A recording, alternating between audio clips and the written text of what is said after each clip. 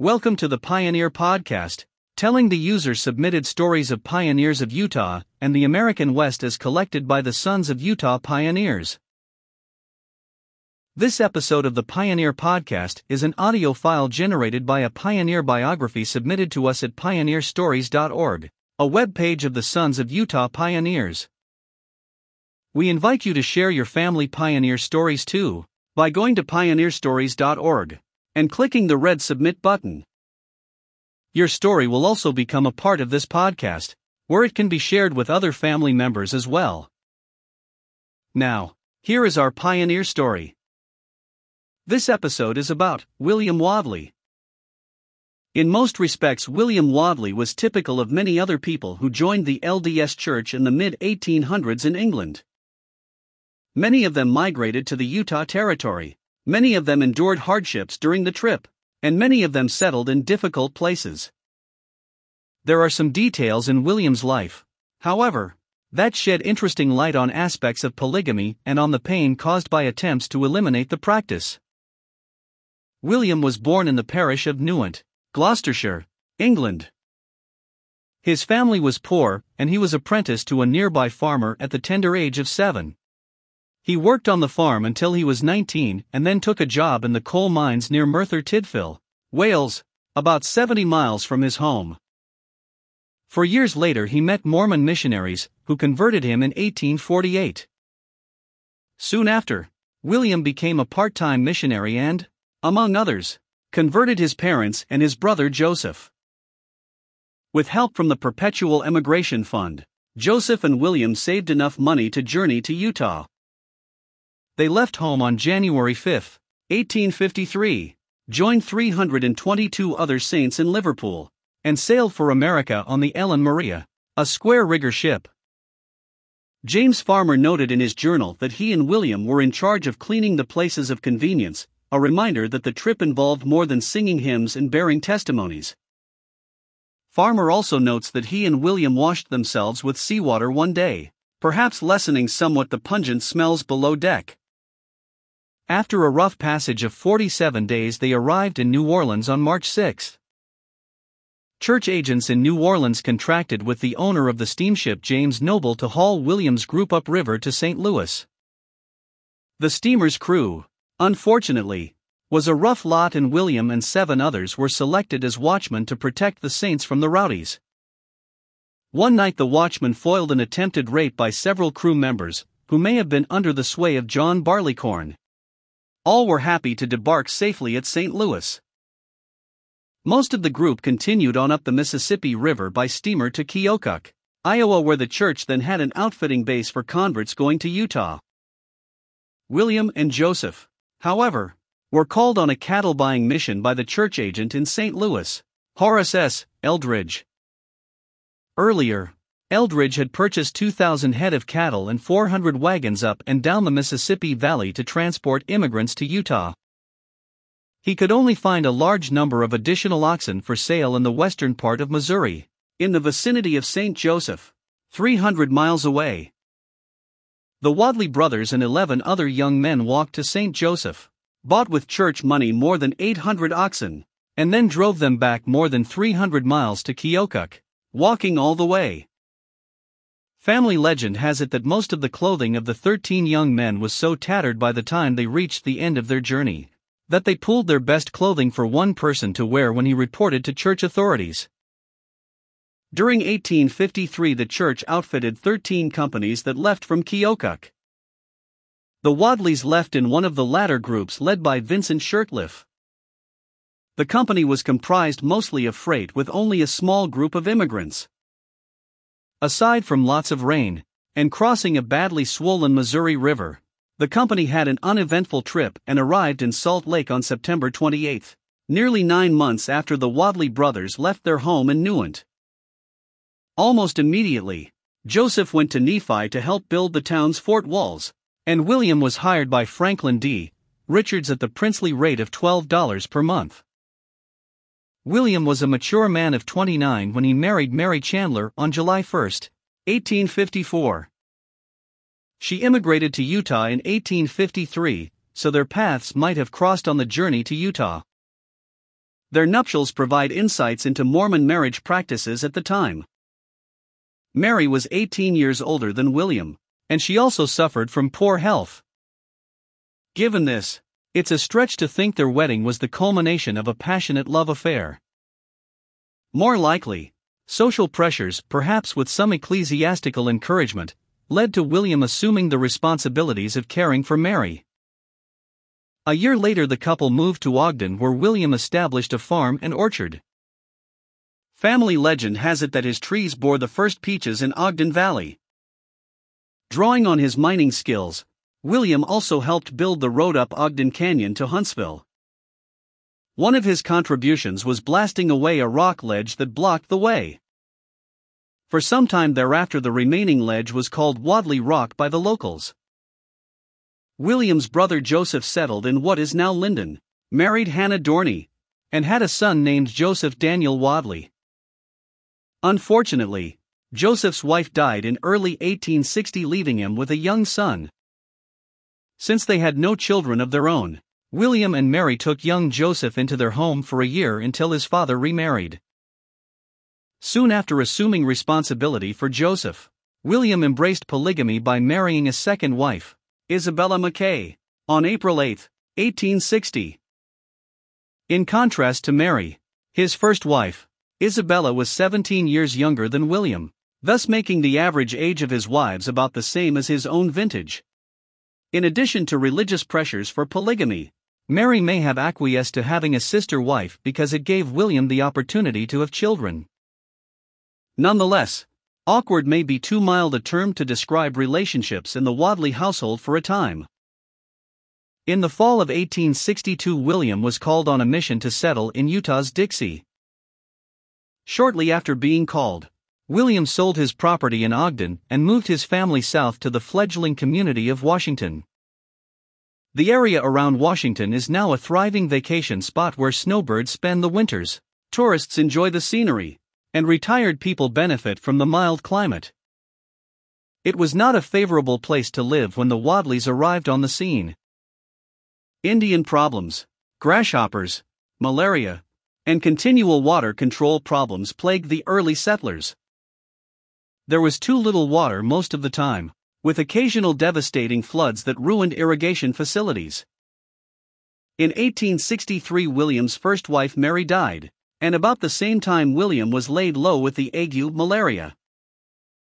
Unable to shake the ague, and following the advice of his bishop, William decided in 1865 to move his family to a higher altitude in Dameron Valley, north of what is now St. George. His main crop there was potatoes, of which he harvested few the first year. He and several other men also attempted to start a farm in what was then called Beaver Dams, now known as Littlefield, Arizona. They put a lot of effort into clearing land, planting fruit trees, building dams and ditches, and planting crops.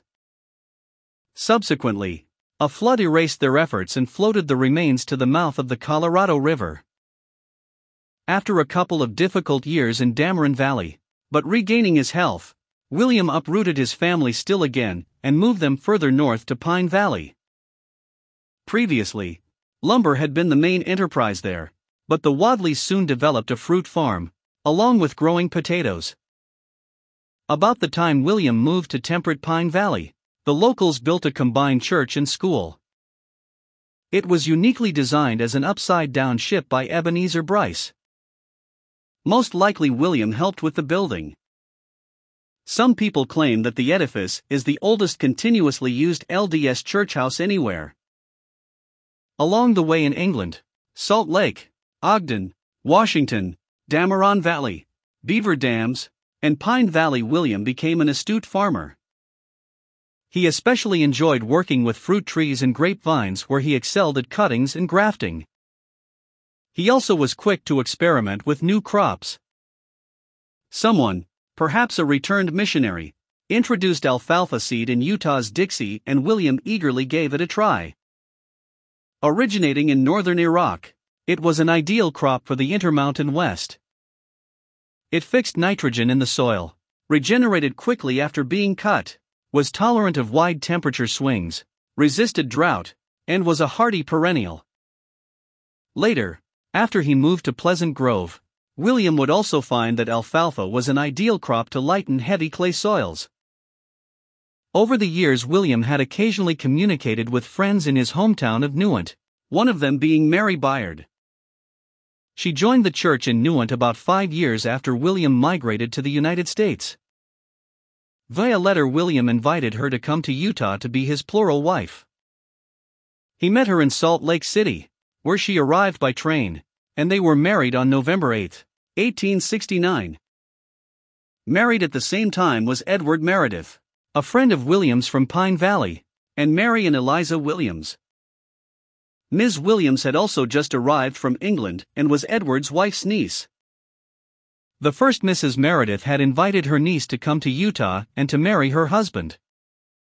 The plural marriage of Edward was pre-approved by his first wife, but it is unclear if William's wife, Isabella, was similarly informed.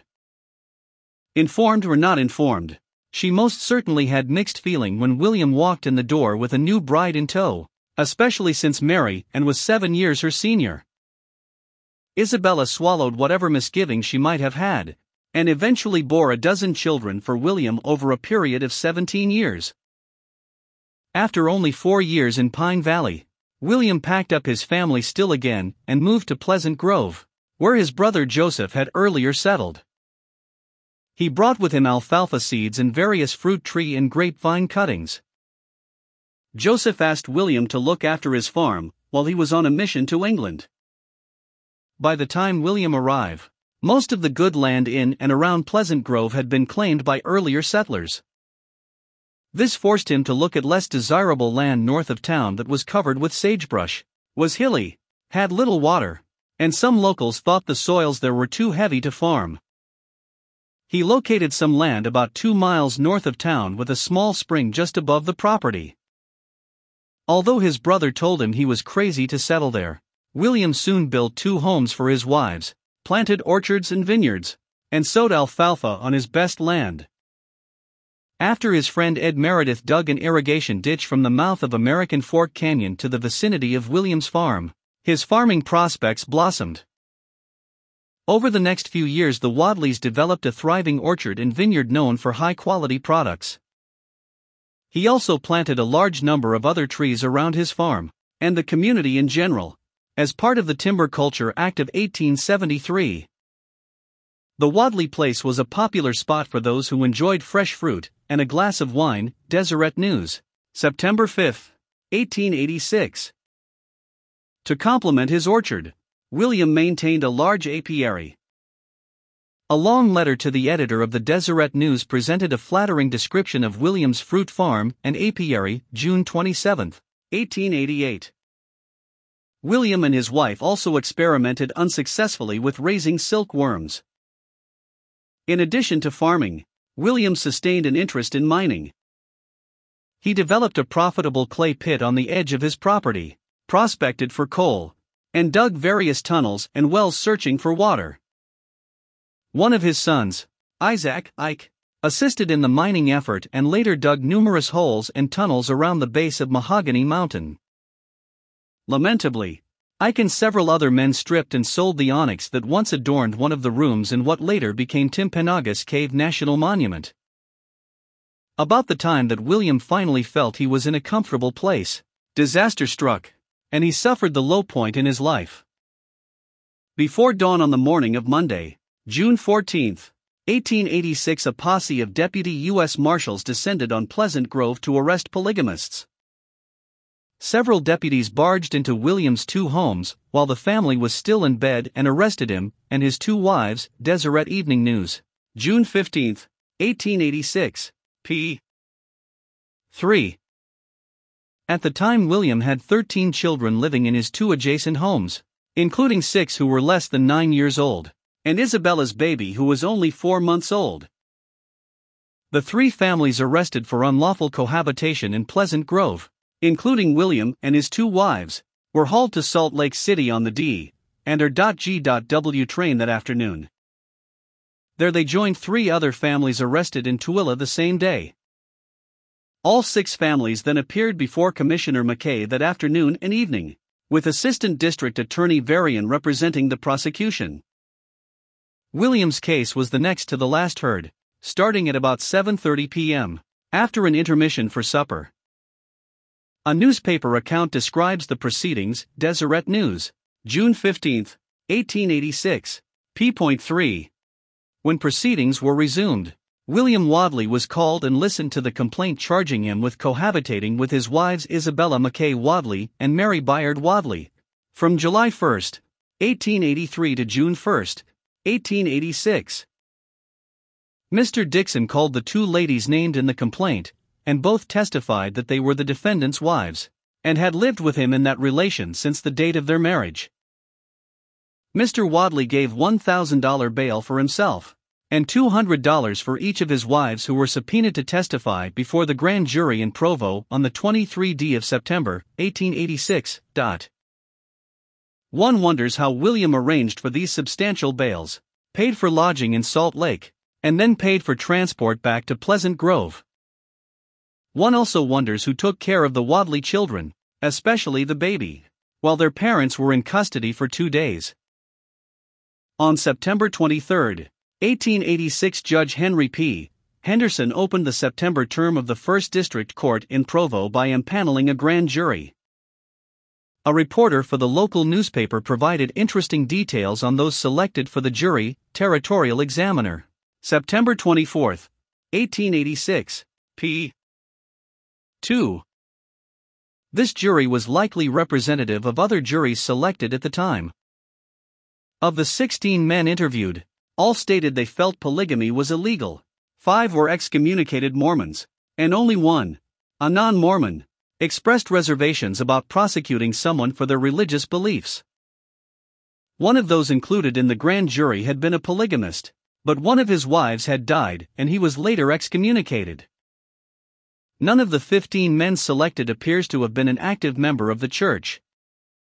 Given the way juries were selected at the time, it is little wonder that most men charged with polygamy were indicted by grand juries. William did not appear before this grand jury. His appearance was rescheduled to the spring 1887 term in Provo. This likely resulted from the large number of cases that were thrust upon grand juries and the difficulty judges had in finding eligible individuals to serve on juries. Court records show William was indicted by the grand jury for unlawful cohabitation on March 11, 1887. First Territorial Court Records, microfilm No. 1616325. Family History Center, Church of Jesus Christ of Latter-day Saints, Salt Lake City, Utah. A person was indicted when the grand jury made its report to the presiding judge. William was formally arraigned on the charges of unlawful cohabitation on April 29, 1887, and pleaded not guilty to the charge. The Deseret Evening News, April 30, 1887, p. 2. On September 22, 1887, a deputy U.S. Marshal served a subpoena on William that required him, his wives, and his 14-year-old daughter Emily to appear for trial in Provo. They appeared before Judge Henry P. Henderson on Thursday, November 17, the last day the court met in Provo before Judge Henderson returned to Ogden. A newspaper article the next day described William's appearance as follows. William Wadley appeared yesterday before His Honor and by his counsel, Judge Warren Newton Dusenberry, asked to change his plea of not guilty to that of guilty. The order was so made, and Judge Dusenberry, William's lawyer, stated that Mr. Wadley's case called for some consideration on the part of the court, and then stated certain facts, one of which was that he, William, intended to obey the law. Defendant was asked if that was the case, and he answered it was. Mr. Evans, the prosecutor, thought that the ends of justice would be fully satisfied if the court only imposed a fine. Mr. Evans understood that it was Wadley's intention not to live with his second wife as a wife hereafter. The court then imposed a fine of $200. The Territorial Enquirer, November 18, 1887, p. 2. The transcript of William's trial dated November 17, 1887, the last day of the court's fall term, does not clarify the special considerations mentioned by his lawyer. In this cause, the defendant William Wadley now comes into court and withdraws his former plea of not guilty and enters a plea of guilty to said indictment and promising to obey said law and all laws in the future. Thereupon the court renders the judgment that whereas said defendant William Wadley, having been duly convicted in this court by his plea of guilty of the crime of unlawful cohabitation, it is therefore ordered, adjudged, and decreed that the said William Wadley pay a fine of $200, or in default of said fine to be imprisoned in the penitentiary of the territory of Utah at the county of Salt Lake until all fine is paid. Provo Court Minutes, May 1886 to October 1890, microfilm No. 482922, p. 362, LDS Family History Center, Salt Lake City, Utah. The wording of Dusenberry's statement to Judge Henderson on William's behalf suggests that more than William's willingness to renounce polygamy swayed Judge Henderson to impose a modest punishment, with the acquiescence of the prosecutor. The poor health of William's wife, Mary Byard, may have been a factor in the lenient judgment. Two aspects of William's court experience are noteworthy. The first is the terror and personal agony endured by the families enmeshed in these prosecutions. This is typically not exposed in family histories. In addition to the obvious, this involved the moral dilemma of giving up a religious practice that the faithful thought was necessary for eternal salvation. Was William less valiant than others who refused to renounce polygamy, who paid larger fines, and who spent time in jail? Did he accomplish more, or less, for example, than his friend in Pleasant Grove, O.F. Heron, who refused to submit and went to jail 3 times for defending polygamy? From a broader perspective, what did the war on polygamy during the 1880s accomplish? The anti-polygamy fervor of the 1880s is in sharp contrast to the current tolerance for most any family arrangement. Although there is likely more polygamy in the Intermountain West now than there was in 1885, authorities now mostly ignore the practice, unless child abuse or welfare fraud occurs. In retrospect, the war on polygamy forced the church to submit to federal authority, to officially renounce plural marriages, but did little to eliminate unlawful cohabitation. After going through the legal grinder, the Wadleys resumed their normal lives. Perhaps to give him a chance to rehabilitate, William was called on a church mission to England in 1888. By this time his parents were dead, but he did enjoy visiting his few relatives who remained in England. He also made contact with an elderly couple named the Cliffords who were old friends. They decided to accompany William when he returned to Utah, where he later built them a home.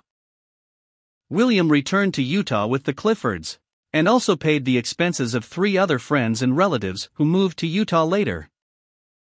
He was undoubtedly glad to return to his grafting, pruning, and family. After a prolonged illness, and years of nursing by Isabella, Mary Bayard died in 1893. Good-hearted Isabella took Mary's children under her wing and treated them as her own, in addition to caring for various immigrants from England.